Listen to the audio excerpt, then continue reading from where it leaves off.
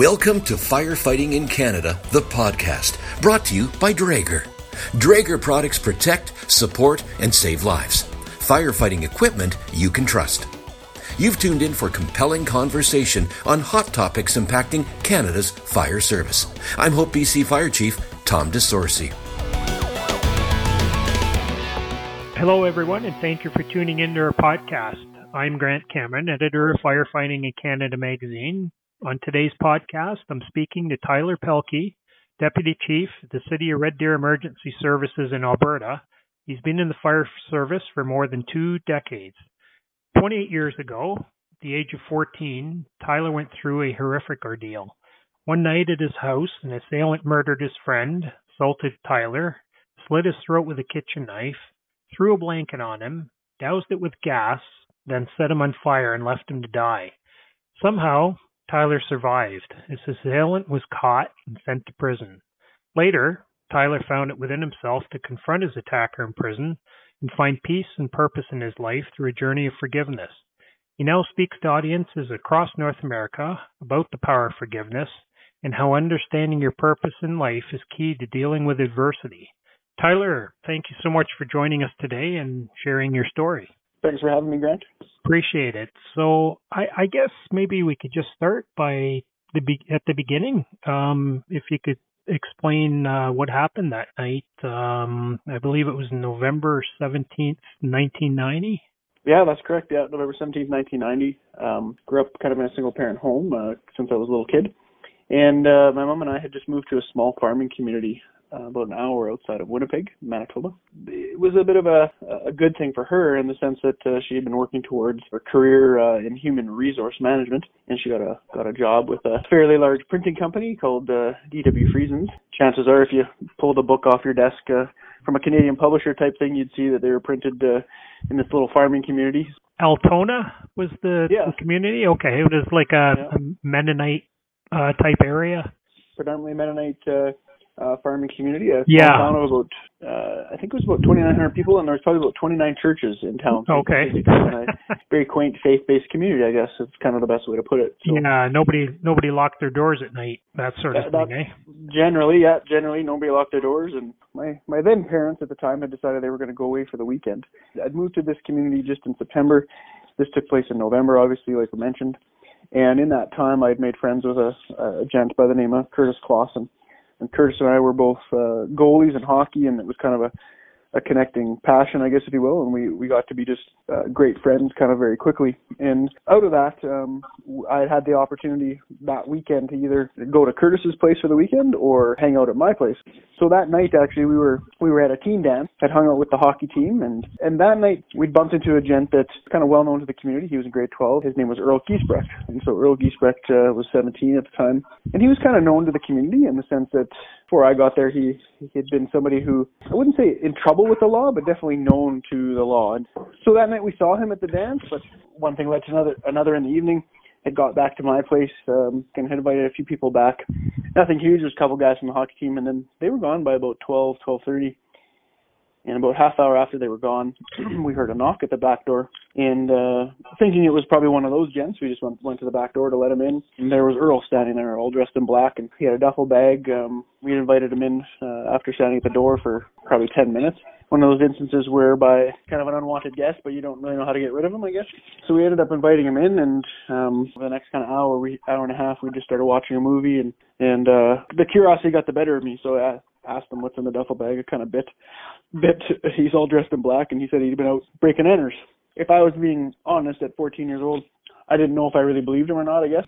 The movie had ended probably about 2:30 in the morning, and Kurt and I had to get up early actually for a hockey tournament the next day.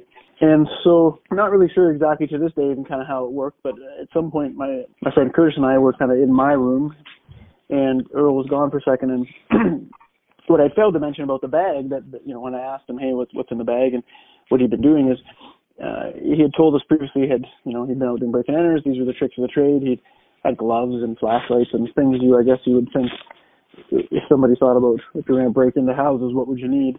But he also pulled out a gun. He had a .357 Magnum handgun fully loaded, and he had shown it to us, and then I had taken a look at it, Curtis didn't want to see it, and I'd given it back to him, and he had put the bullets back in. So fast forward now, we're standing in our room, and he was gone for a second, and I turned around, and he was standing there pointing the gun at us between us and the doorway. We couldn't get out of the room.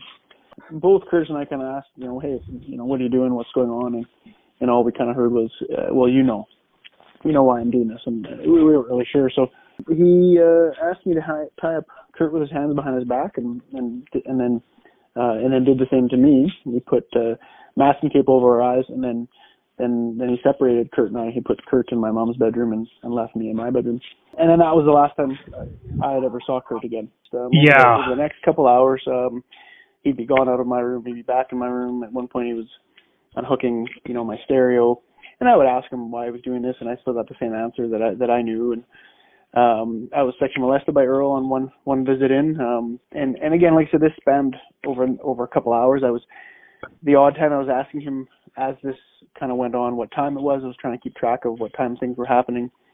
So you didn't know what was happening to your friend in the other room, right? I didn't really have a clue, no. Yeah. So he came into my room about 4:30 in the morning, and he at one point, I'd heard a bunch of banging in the other room. He came back in, and he said he was going to let us go. And I didn't really, up until that point, I'd really kind of been honestly just doing whatever he asked and trying to go along with things, just trying to figure out how to get myself out of this situation, I guess, if you will. Yeah, I see. And so he came back in, said he was going to let us go. He took the masking tape off my eyes. The stranger part was that he wanted me to kneel down and turn around. So he said, I'm going to cut the tape off your hands. Yeah. And at that point, kind of in one motion, kind of further to your intro, he had gone to the kitchen already and grabbed a kitchen knife that he was going to cut the tape off my hands with. And instead of cutting the tape off my hands, he pulled my neck back and actually slit my throat while he told me that Curtis was dead, that he had killed Curtis. I just kind of went limp. It was in the doorway of my bedroom. And as you can imagine, at 14, I knew I was hurt badly. I just didn't know how bad. You didn't pass out at that time? You just... I didn't at that time, no. I actually, again, I would try to talk. I would try to say something, and air would just come out of my throat. And he was in the living room, and I was in my bedroom. I closed the door, and he was gone for a second, came back in, pushed me on the ground, and had grabbed my little house had a wood-burning fireplace, and he'd grabbed one of the shovels that you'd use for ash, cleaning up your fireplace, and pushed that in the side of my neck. And I just remember thinking to myself, well, I'll just pretend like I'm going unconscious. He'll leave me alone. He did for a bit. He kind of stopped what he was doing with the shovel in my neck, and then I just kind of laid still for a bit. And at that point, he grabbed the blanket off my bed and just covered me in it. And a few seconds later, I kind of saw the light go dark, and I just smelt gas or kerosene or something. And he had been dousing the blanket on top, and then I just remember hearing the, what you would hear from kind of starting a campfire with gasoline, like we shouldn't be. How did you get out of the house, or do you even remember? After lighting the blanket on fire, he closed the door and left the room. As you can imagine, I'm being burned alive. I'm definitely not unconscious. I was faking. I just remember hearing or sensing kind of get up and go, and I was able to roll over and open my bedroom door, and he had started lighting a fire in the other in the other living room. I came out of my bedroom, very small house. He sees me, reaches across the couch and kind of hits me a couple times and asks me why I won't die, and then took off out the back door. But this time there was a fire growing behind him quite quickly, and then behind me as well. Yeah, I just remember thinking to myself, if he's going to go out the back, I'll go out the front. And it was a door that we never really used. I had some boxes in front of it, that kind of thing, and finally just I ended up getting cleared out of the way and got myself out the front door and got to my neighbor's place, rang the doorbell. It was 4:30 in the morning. We were an hour away from Winnipeg, so when I got into my neighbor's place, I called the volunteer fire and ambulance. And in the interim, I had written down a bunch of information because I wasn't sure if I was going to make it. Quite the drive. There was no stars back then, I guess. No air helicopter kind of a thing. They took me to a little hospital in Altona and then put me basically back in the ambulance and shipped me to Winnipeg. And I woke up a few days later and I'd suffered 3rd-degree burns to 25% of my body. My throat took about 200 stitches inside and out to sew everything up. My carotid had been missed by about a dime's width. So how did you get through this? Like, there's the physical recovery. Of course, you were burned, I think 25% of your body, but mentally, how did you get through this? Did you, have a network around you or some sort of support network to help you, or? Great question. The first 3 months I was 14 years old. I had my family all around me, but the first 3 months were just focused on obviously getting out of the hospital. I'd set myself some goals very quickly on, and my throat would cause me issues probably for the next year and a half, 2 years. Actually, it took quite a while to deal with all the complications from the challenges with my throat. And so I was out of the hospital within kind of 3 months. By 1991, end of January, I was back in high school, and that next year there was a preliminary hearing and a trial where Earl was convicted of first-degree murder and attempted murder. That all happened within a year, which is definitely not how fast our justice system moves nowadays. So it really, honestly, that first little bit, I bet you the best way to describe it was almost autopilot. And over time, I've kind of taken a retrospective look, I guess, if you will. And for me, I've always been fascinated with the notion of how people face challenges and what happens inside of us when we're exposed to adversity. And while I was definitely kind of experiencing a range of emotions throughout that journey, last year and then, figuring out my way through high school, I was fairly blessed and fortunate in the sense that, I didn't experience significant depression as part of that. I didn't experience, I guess, significant post-traumatic type symptoms, I guess, if you will. I see. I went through a fairly normal, probably journey of some unforgiveness of myself, some emotions related to Earl, I guess, if you will, and just the situation. But what I had that some people don't have, and some of the trauma that whether it's responders or not that I was exposed to, is I had a very solid social support network. I had the ability to talk about things, and I did, and so talk was so kind of key. And so for me, actually, over the years, as I kind of grew into this profession that I kind of landed into, I remember grade 12 deciding I wanted to be a firefighter, and I think it was my aunt who took me aside and said, "You realize you've been in a burn ward before, right?" Like, kind of give your head a shake. Our audience is, firefighters in chief. So what made you become a firefighter? The biggest reflection I had, or the best way I can describe it, was just how responders helped me, and then the ability to be able to kind of take that example that was set for me and go, I want to be a part of this and do something different every day, and not really knowing what that meant, but then seeing kind of, as I got involved with the volunteer service there, I really saw what community leadership looked like, and kind of helping people up and helping people along the way, I guess, if that makes sense. I see. Okay. So just back to your story though. So I guess you found that forgiveness is a big part of the healing process, and you also you went and visited your assailant in jail. That journey, when I first told it, all you basically heard was just what I told you, the story. And then after the years, it was, as I've grown and matured and kind of figured my journey out, there's been more to offer with respect to dealing with adversity. And what I talk about, I guess, if you will, is kind of a recipe for resilience. And there's a ton of research out there on resilience, and a ton more. I'll call myself an amateur academic in a sense that I know just enough to be dangerous sometimes with some of the, But you've been through it, so you can speak from experience. So that's a big thing, Agreed. Yeah. Yeah. Yeah. So I've tried to put some of that together. And so back to your question, just with the notion of forgiveness and how does that fit? And for me, my mom came to me. We went through that journey of being angry, and I'll say wanting revenge, but maybe not. I don't know that there was a huge revenge component, but it was, hey, I want some restitution maybe, right, or restoration. So we went through that component early on, and that really didn't really do much with that, and it didn't really serve anybody very well. I just got to a place in life where I just realized that. I remember my grandma saying to me at one point in the hospital early on, "You're still here for a reason." She didn't say this happened for a reason. She didn't say this happened to Curtis for a reason. She just said, "You're still here for a reason." And I remember just kind of keeping that as one of my North Stars, I guess you will. And so wanting to kind of approach what that looked like, I went down the road of figuring out what it meant to live life with a purpose and finding your purpose. And so I could find that serving others, helping others, being maybe an example of others through the fire service, but then also through conversations like today. Is there any kind of overarching advice that you can give to somebody who's facing adversity? Is the message to make like every day just count, or? I think so, but I think part of what you need to do, is some pre-work around resilience, I guess. And what I mean by that is, if I look at my journey both as a responder, my journey of forgiveness, meeting the person face to face who tried to kill me many years ago, taking back that control, there's really pieces that I think that we can learn from. And I'll just use the responder community because that's the world I live in. But we have so many amazing, strong, resilient people. That, and don't get me wrong, the world can take its toll. The calls they go to, the stresses they're exposed to can take their toll. Yeah, there's an amazing amount of knowledge and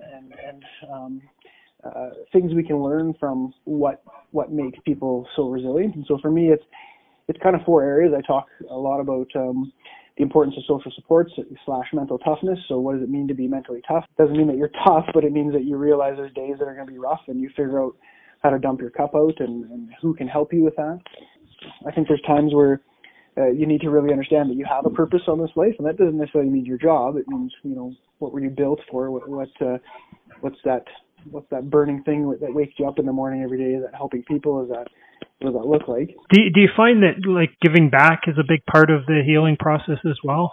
I think so, and there's actually quite a bit of research around helping others and volunteering and pick a word, I guess, if you will, but it's pretty hard to be, I was going to say it's pretty hard to be kind of down on yourself and have hard days if you're helping others. I'm careful in how I say that because actually so many people that do both. But where I'm going with that, it's kind of core, is simply that when we get out and help others, it shows us how much we have to offer, and gives us a moment to reflect on others, to see the kind of the blessings that we have the ability to bring. It helps us kind of at that very intimate social connection where we're human beings. We need to connect socially. It's kind of a journey to also help ourselves. Control and perspective is probably one of the other pieces that I learned the most, at least just about the fire services.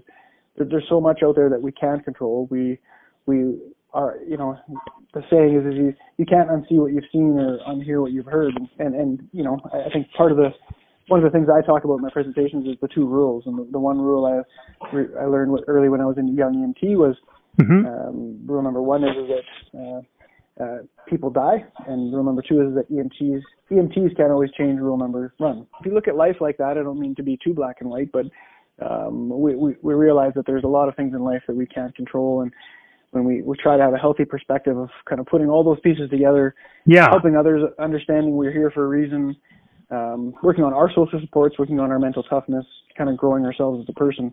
Yeah. When you put all that together, at least it's a little bit of a path to get yourself to a place of figuring out yourself and others, I guess, if you will. I see. Do you still have anger, resentment of what happened, or how do you channel that? No, I don't. I don't look in the mirror. I sat across from Earl it's probably about 7, 8, 9 years ago now when I went to see him in prison.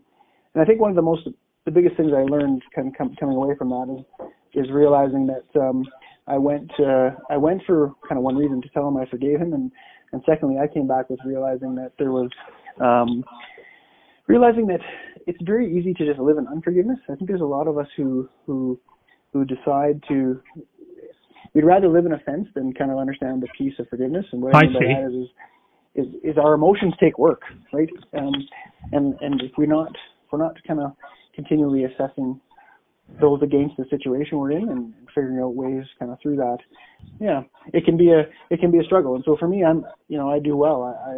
I have a very blessed life. I have lots of great people around me who care about me. And don't get me wrong, there's days where you wonder, right? Right. There's days where you wonder what else life's going to throw at you. But it's a matter of perspective, right? It comes back to that perspective. Yeah. Well, it's good to hear you talking, and you had quite a story to tell, and you've got through it, and you're helping others as well. So that's a great thing, Tyler, thank you so much for sharing your story. As I mentioned earlier, you're a true inspiration to anybody who's facing a difficult situation, and especially in the fire service. I'm sure our listeners appreciate you sharing your story of resilience here, and hopefully it'll inspire others. Kind words, and thanks for the opportunity. Thank you for joining Firefighting in Canada, the podcast, brought to you by Draeger. Draeger products protect, support, and save lives. Firefighting equipment you can trust. Visit firefightingincanada.com and click on Hot Topics for more episodes.